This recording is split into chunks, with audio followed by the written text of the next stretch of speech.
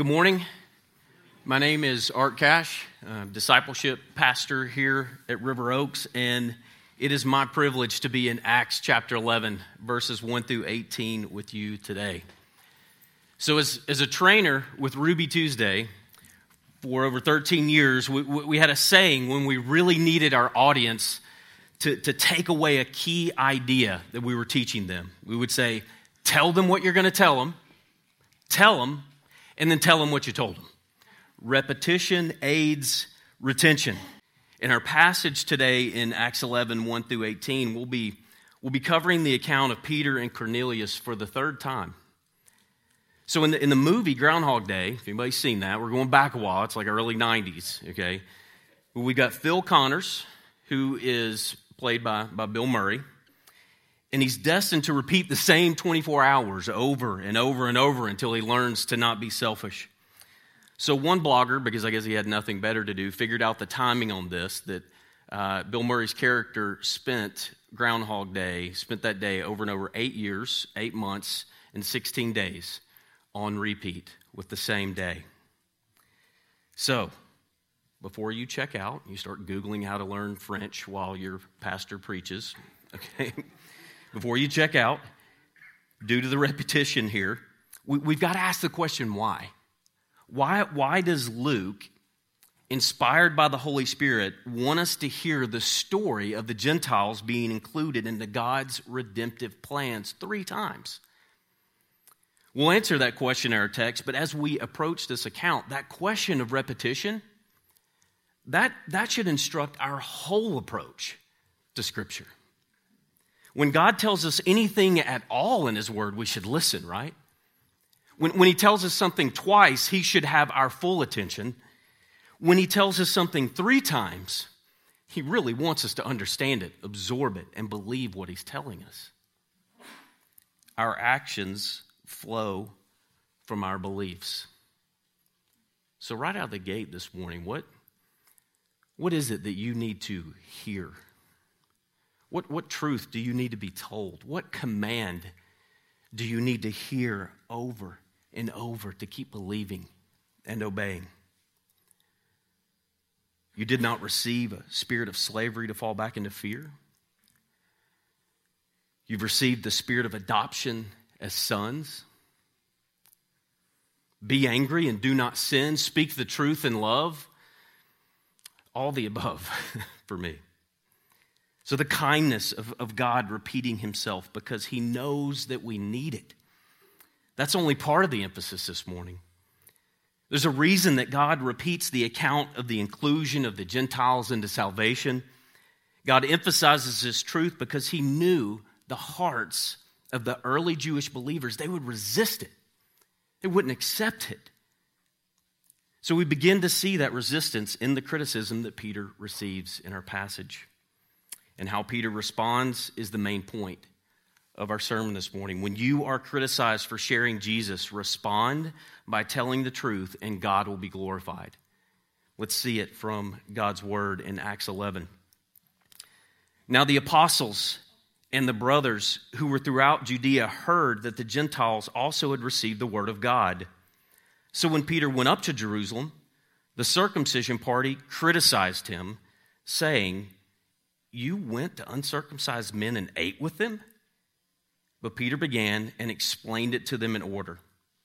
"I was in the city of Joppa praying, and in a trance I saw a vision, something like a great sheet descending, being let down from heaven by its 4 corners, and it came down to me. Looking at it closely, I observed animals and beasts of prey and reptiles and birds of the air, and I heard a voice saying to me, 'Rise, Peter, kill and eat.' But I said, 'By no means, Lord, for nothing common or unclean has ever entered my mouth.' But the voice answered a second time from heaven, 'What God has made clean, do not call common.' This happened 3 times, and all was drawn up again into heaven. And behold, at that very moment, 3 men arrived at the house in which we were sent to me from Caesarea. And the Spirit told me to go with them, making no distinction. These 6 brothers also accompanied me, and we entered the man's house. And he told us how he'd seen the angel stand in his house and say, 'Send to Joppa and bring Simon, who is called Peter. He will declare to you a message by which you will be saved, you and all your household." As I began to speak, the Holy Spirit fell on them, just as on us at the beginning. And I remembered the word of the Lord, how he said, "John baptized with water, but you will be baptized with the Holy Spirit." If then God gave the same gift to them as he gave to us when we believed in the Lord Jesus Christ, who was I that I could stand in God's way? When they heard these things, they fell silent, and they glorified God, saying, "Then to the Gentiles also God has granted repentance that leads to life." Father, we pray that you would bless your word, that you would open our ears and our hearts to the truth of it. Help us see more clearly Jesus this morning. In his name we pray. Amen. So you can see how we will move right through the passage, basically breaking down the main point. When criticism comes, we tell the truth, and God is glorified. So when we see in verse 1 that the Gentiles received the word, that's a positive situation. The Gentiles, that means that they heard the gospel and they believed it. This is amazingly good news. We've got Old Testament prophecy being fulfilled. We've got the work of Jesus Christ on the cross, his resurrection, the presence of the Spirit, all being applied to the Gentiles. The news of what happened with Cornelius, it makes it back to the apostles, back to the church in Jerusalem before Peter does. Now, we might expect that the news of the spread of the gospel would be met with joy, with celebration. But that's not what happens in verse 2. There we see that Peter is criticized by the circumcision party. They don't mince words. Criticize here means to dispute, to contend against, to oppose. They're criticizing him for eating with, fellowshipping with, going into a Gentile home. So immediately we can see two principles on how as Christians we might respond to criticism. How we respond is due in part to who is doing the criticizing, and what are they saying? What's the nature of their criticism? A good question to ask when you're criticized because of Jesus is, do I have to respond? I mean, we think about this. We're scrolling, and there's a rando on Facebook who says, "Hey, you actually worship a flying spaghetti monster. Are you required to respond?" No, you're not. One way we determine how we respond to criticism is by asking who's doing it. And this criticism is inside the church. We'll make that case in just a second. So when we receive criticism inside the church, I'm asking myself, does this person who's criticizing me, do they love the Lord? Do they love me? What's the motive there? Do they also spend time encouraging me as well as offering criticism? Do I trust them? So who is this? Who's this circumcision party? Again, we read about them in verse 3 here. Verse 2, rather. Peter went up to Jerusalem. The circumcision party criticized him. Who is this group? And we may think of the legalistic Jews who oppose Paul wherever he goes as he spreads the gospel and plants churches. But the group criticizing Peter is not that group yet. I'd submit to you they're likely conscientious Hebrew believers. They're serious about the Mosaic law. They're serious about the covenant. They want to honor it. Maybe you could think of them like the weaker brother in Romans 14. An immature believer who overreacts before he has all the facts. I'm basing that they're believers on their ultimate response. Once they learn the truth about what happened with the Gentiles, they respond rightly. They show they're able to be corrected with the truth. In verse 18, they listen to Peter. They fall silent, and then they glorify God because the Gentiles have been given the gift of repentance that leads to life. That response, that's a believer's response. So, we can even learn from their response. When we offer criticism, before we do, have we considered that we may not have all the facts? That makes a difference. Once we get those facts, how do we respond? Are Are we teachable? Are we humble? So who's doing the criticism? What is the nature of it? What's the nature of the circumcision party's criticism? We look carefully at 2 and 3. We see it's not that the Gentiles have received the word of God and believed it, but that Peter went into a Gentile home, fellowshiped, and ate with them. So put yourself in Peter's shoes for just a minute. This would be like you are so pumped because you shared Jesus with an unbelieving friend, okay? And then they accept Jesus, and a friend comes up to you that's a fellow believer and says, now hold on a second. You guys ate what? While you were talking about Jesus, there was a beer involved? Are you kidding me? At least tell me that you got them to admit that they're totally depraved, that they were unconditionally elected. I'm sure you didn't have time to get to irresistible grace, but tell me you did not lead them in a sinner's prayer. How would you respond to that critique? You just shared Jesus and somebody's coming from the top rope saying, why'd you do it that way? How would you respond? How does Peter react? His critics' priorities are in the wrong place. And we can learn as much from Peter what he does not do as what he does do. Peter is experiencing something that's common to all of us: criticism. Think of the escalation, though. How do you react when you're criticized? Now, escalate a little bit. How does that change when you're criticized unjustly because you were doing something right? Now, how about when you're criticized for, of all things, sharing the good news of Jesus? How would you respond? How would you react? Peter can help us here. He does not get defensive. He does not appeal to his own authority. How easy would it have been for Peter to step back a little bit, even probably cock his head and go, do you know who you're talking to? Do you know, I am an apostle. They call me the Rock. Oh, no, that's not what he does.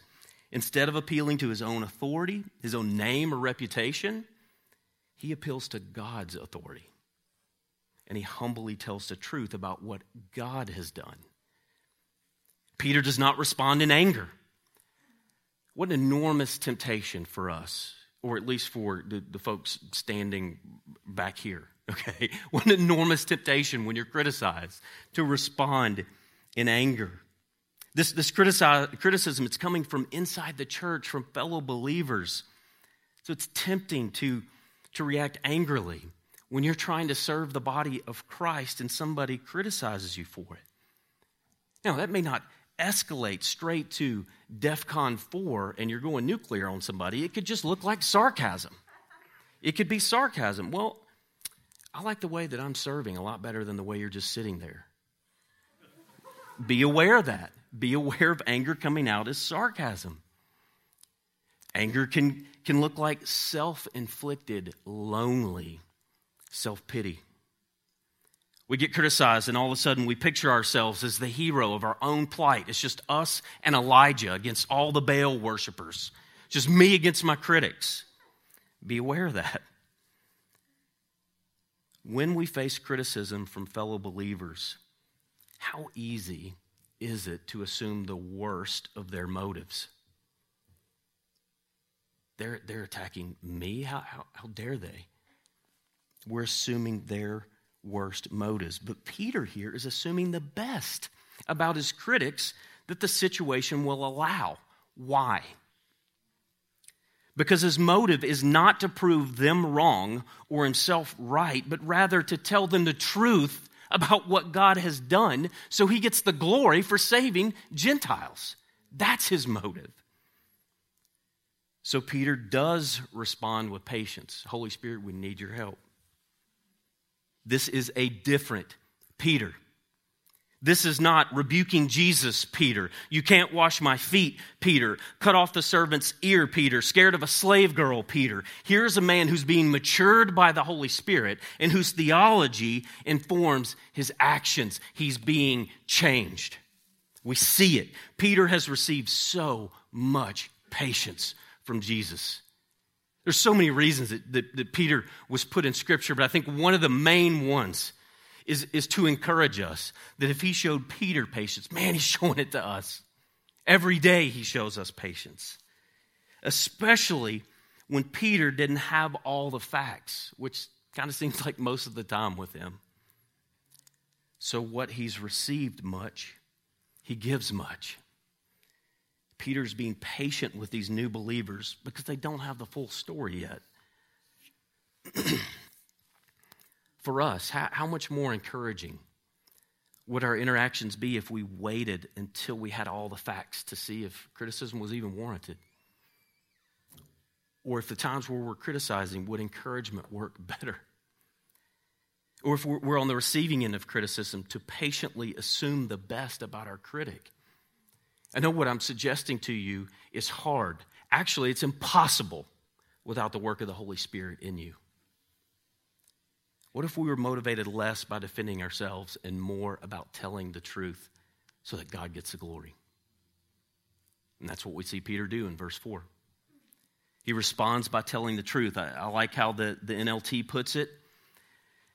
They criticize him. Then Peter tells them exactly what happened. He tells the truth. So we know what happened with Peter, Cornelius, and the Holy Spirit from chapter 10. I want us to see how Peter organizes this truth. We can learn again from what he does not do. He does not paint the situation to make himself look better. He doesn't do that. He does not tell his critics what he thinks they want to hear. He doesn't do that. Peter's not trying to win an argument. He wants his critics to actually understand what happened. He believes the truth will persuade them towards one ironclad fact: God did this. Peter's not the hero of the situation. He's not the villain of the situation. God is the hero of the situation. He did it. He orchestrated this entire series of events.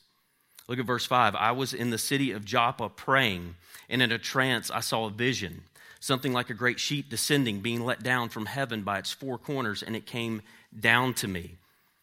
Peter's praying. This is no small detail.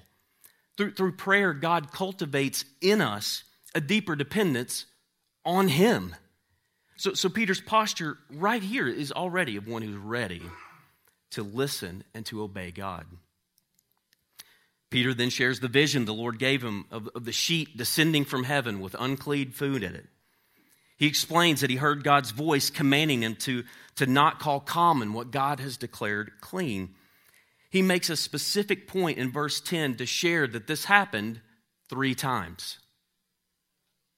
Now, anyone who is listening to this, who's listening to Peter explain this, they might have started smiling at this point because this is a subtle nugget of authenticity. If they know Peter and they know his story, they know that it often takes the Lord telling Peter 3 times to get something. So thank God for Peter, and thank God for his kindness in leading us in ways that we can understand, even when we can be a bit slow on the uptake. So in verse 12, Peter shares how God brought messengers from Cornelius, and God provided Peter with 6 fellow Jewish believers as witnesses who can back up everything he's saying. You can see God's providence. He's orchestrated all of it. Here's Peter's care for his critics in verse 12. And the Spirit told me to go with them. Talking about the messengers from Caesarea, the Gentiles. And the Spirit told me to go with them, making no distinction. He's showing care here because he's addressing the main concern his critics have. He's not avoiding it. He's leaning right into the teeth of it. Why did he go into a Gentile home? Because in verse 12, the Holy Spirit told him to go, making no distinction. This phrase, make no distinction, it means the Holy Spirit told Peter not to discriminate, to go with the Gentiles without any misgivings, to not worry about it. This is brand new information for Peter's critics. God commanded Peter to do the exact thing for which they are criticizing him. In their minds, they had to be asking, why would, this goes against the ceremonial law, why would God have them do this? Why would he tell Peter to do this? Peter tells him why in verses 13 and 14. An angel told Cornelius that Peter was to bring them news of how he and his whole household could be saved. It's a matter of salvation. Peter's obedience to go into Cornelius' home was not only the beginning of fulfilled prophecy, it was a matter of eternal life and death. You see, Cornelius may have been approved by God based on his prayers and his generosity back in chapter 10, verse 4. But Cornelius was not saved until he heard the gospel and was saved by the grace of Jesus Christ. How can they argue with that? So Peter keeps closing the case here that God ordained these events by not only explaining that he was led by the Spirit in verse 12, but also confirmed by the Spirit and the word of the Lord in verses 15 and 16. As I began to speak, the Holy Spirit fell on them just as on us at the beginning. He wants them to see the connection to Pentecost. As I began to speak, the Holy Spirit fell on them just as on us at the beginning. And I remembered the word of the Lord, how he said, John baptized with water, but you will be baptized with the Holy Spirit. The Holy Spirit tells Peter to go with the Gentiles. Then the Holy Spirit comes to the Gentiles just as he did for the Jewish believers in Acts 2. Same Spirit. The Spirit leads and the Spirit confirms by taking action. In verse 16, Peter recalls the words of Jesus all the way back in Acts 1:5. That's what he's quoting there. And the way that Peter describes that as the word of the Lord helps us understand that Peter is recalling Scripture. There's so many rich takeaways for us here on how to truthfully respond when we're being criticized for sharing Jesus, from our need to humble ourselves and pray, from our need to obey God's commands, to being led by the Spirit. So when we're being criticized, how can we know if we're actually being led by the Spirit? This phrase, right? It's so common for us to say or to hear that I was led by the Spirit.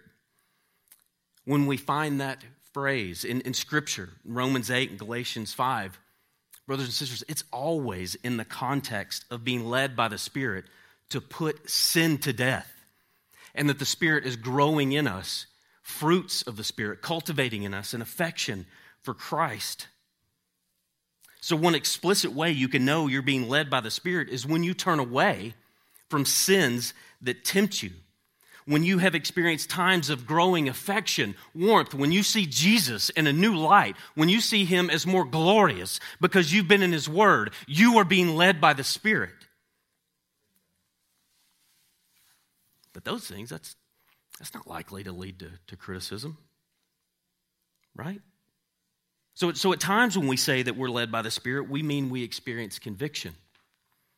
We felt compelled by God to speak or take action in a particular situation. We need the Spirit to examine us here, and Peter's actions inform us here. If we're honest, we can use the phrase sometimes led by the Spirit to essentially be kind of a holy cover for doing what we want to do anyway. I know you needed help moving Saturday, but I really felt led by the Spirit to engage in a period of rest. So I slept in. This is possible if we're honest, that can be a little bit of a cover at times. We must be aware that if the Holy Spirit that we're hearing from never challenges us, always affirms us, and lines up with what we want to do anyway, we're not hearing from the Holy Spirit. We're hearing from ourselves. Peter's example helps us see this clearly. He's being told by the Spirit to do what? Something he does not want to do. That's what he's being told to do. He's being told to go into a Gentile's house for the sake of spreading the gospel, even though he'll be criticized for it.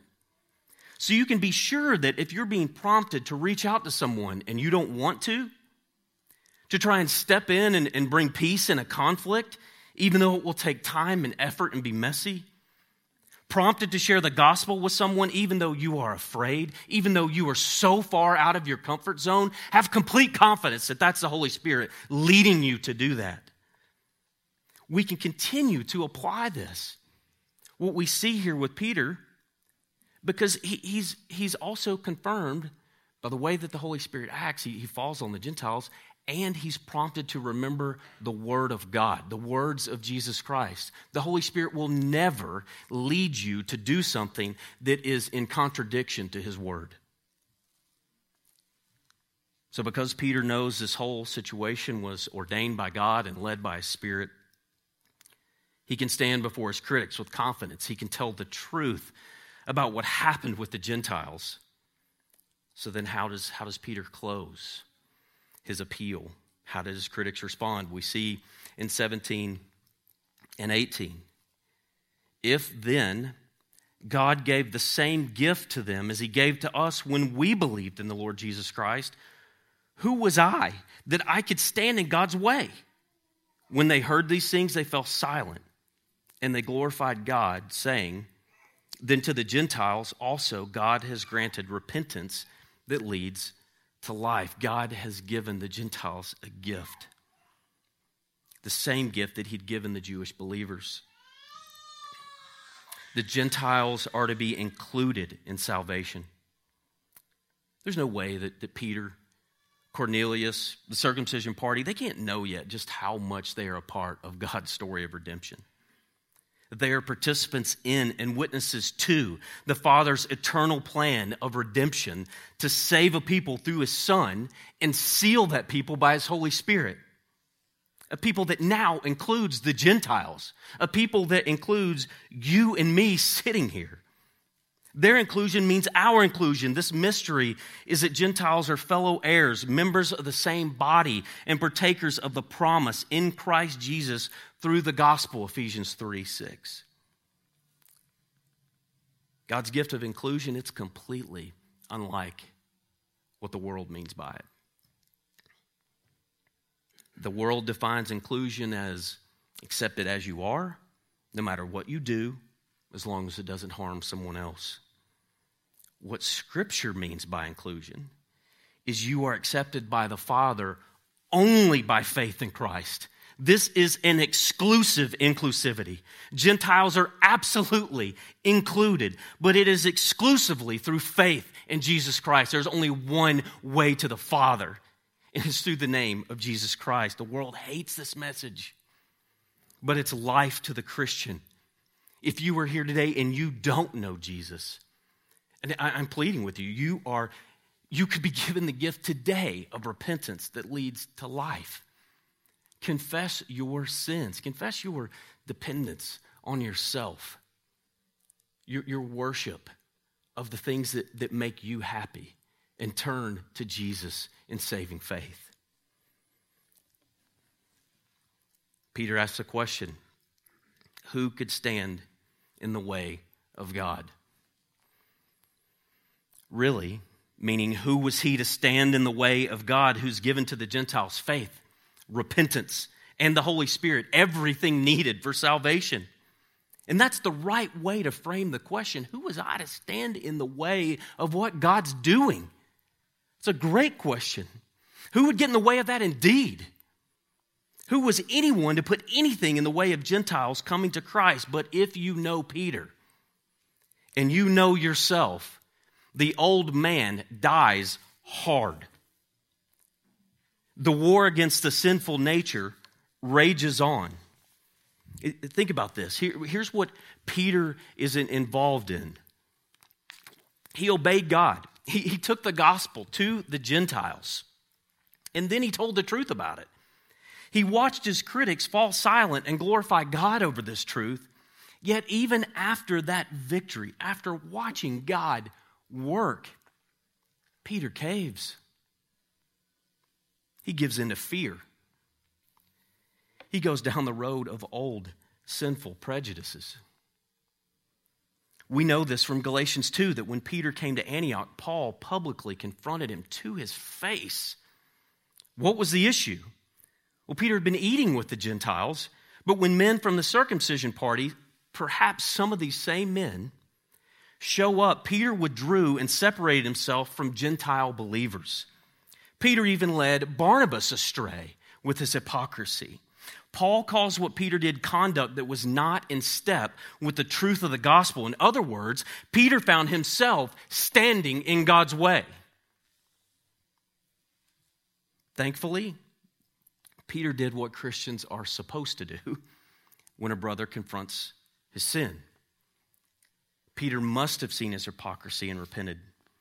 As many years later, Peter describes Paul as our beloved brother and calls Paul's writings scripture in 2 Peter 3. That would have included the letter to the Galatians where Paul calls Peter out. What the circumcision party will eventually demand is that Gentiles must first become Jews to become Christians. Essentially, this is the beginning of what we call legalism. Jesus plus something equals salvation. Jesus plus circumcision. Jesus plus works. Jesus plus Jewish traditions.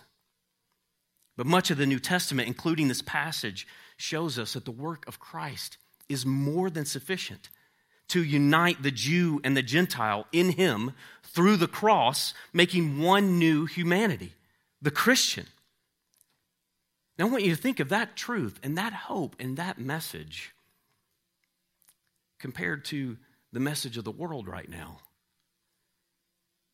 The message of Scripture is that the sinner can be reconciled with the Father through the Son, male or female, young or old, black or white, rich or poor, Jew or Gentile. God is impartial to all of those who repent and place their faith in Jesus. How counter is that truth to the culture right now?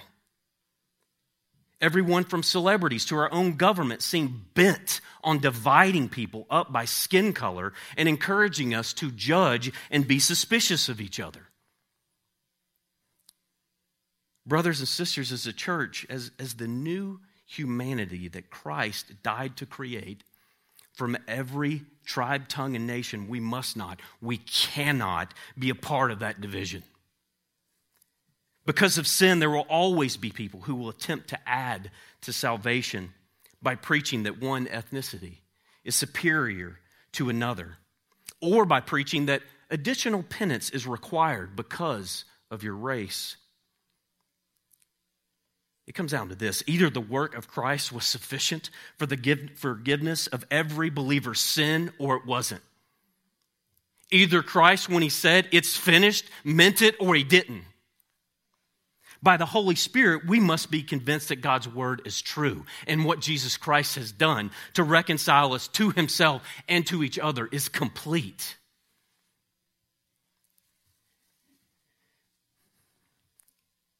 If those who preach additional works adding to salvation along the lines of ethnicity or penance, that can somehow add to Christ's work, they are not keeping in step with the gospel.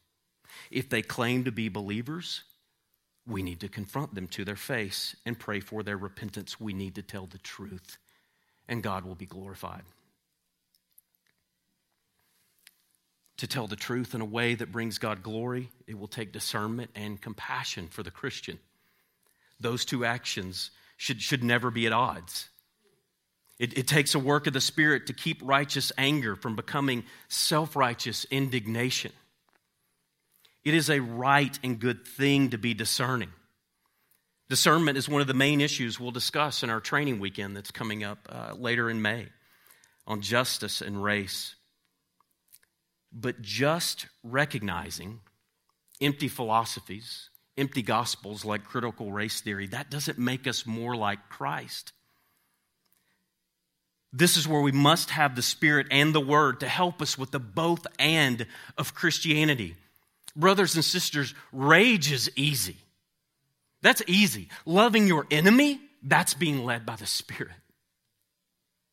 We are to call evil, evil, and good, good. But what separates our response from our opponents is we are called to love our enemy, not return evil for evil. There's a slow progress here. We live in a day and age where we can scroll through Twitter and Facebook and Instagram and slowly be exposed to everything that disgusts us. And what starts as discernment, that's not right, becomes irritation, becomes, I can't stand this, becomes, I hate what I'm seeing. That's not our call as Christians. We can say to someone, you are completely wrong, and be brokenhearted over their sin rather than self-congratulatory that we're so right and they're so stupid. That's not our call. May God continue to repeat in our minds and hearts, maybe more than 3 times, that those who stand against objective truth, they can still be saved and they are still image bearers. Brothers and sisters, we have more than a message of we are right and you are wrong. We have a message that at one time we were all wrong. We were all unclean. There were none of us that were righteous, not one. We were all separated from God by our sin, but Jesus took that sin, He took our wrongness, and He nailed it to the cross. That's our message. That's a message of hope, not division. That is a message of joy, not despair. We have more than a message of you should think and act like I do, but one of you can have everlasting joy, hope, and reconciliation with the Father, the Son, and the Spirit. So how did the critics respond in verse 18? Let's see it one more time. When they heard these things, they fell silent, and they glorified God, saying, then to the Gentiles also God has granted repentance that leads to life. The critics get it right. They get it right. They hear the truth. They fall silent. They glorify God by showing they understand and accept what's happened. They articulate truth to each other. The Gentiles also, God has granted repentance that leads to life. In his book, Doctrine of Repentance, Puritan Thomas Watson writes, repentance is a grace of God's Spirit, whereby a sinner is inwardly humbled and visibly reformed. Repentance is a gift from God. So then that impacts us in how we go about our discussions or disagreements with unbelievers regarding truth. It won't be our anger, our stats, or our stories that ultimately lead someone to see their guilt in opposition to God. God may use us, but He will be the one leading them to repentance. The servant of God is to correct his opponents with gentleness. God may perhaps grant them repentance leading to a knowledge of the truth. 2 Timothy 2:25, God is glorified when critics are silenced by His truth and when sinners repent and turn to Him in saving faith. What's in view in 11:18 is repentance that leads to eternal life. Despite Peter's reluctance and the circumcision party's resistance, God has had His way in bringing the Gentiles into His covenant people through faith in His Son, Jesus Christ. Ultimately, at the heart of sharing Jesus and telling the truth is not to just win someone over to our way of thinking and living. Rather, it's about the glory of God and worshiping Him forever. So the truths that Peter's critics are proclaiming temporarily and only in part, those truths will one day reverberate in full and forever in the throne room of heaven as angels, elders, creatures, every creature on earth and under the earth, in the sea, proclaim that the Lamb who was slain, He's worthy. It was by His own blood that the Lamb ransomed people for God from every tribe and language and people and nation. And He's made them a kingdom and priest to our God. What a better story, because it's true. It's this truth that's at stake when we share Jesus.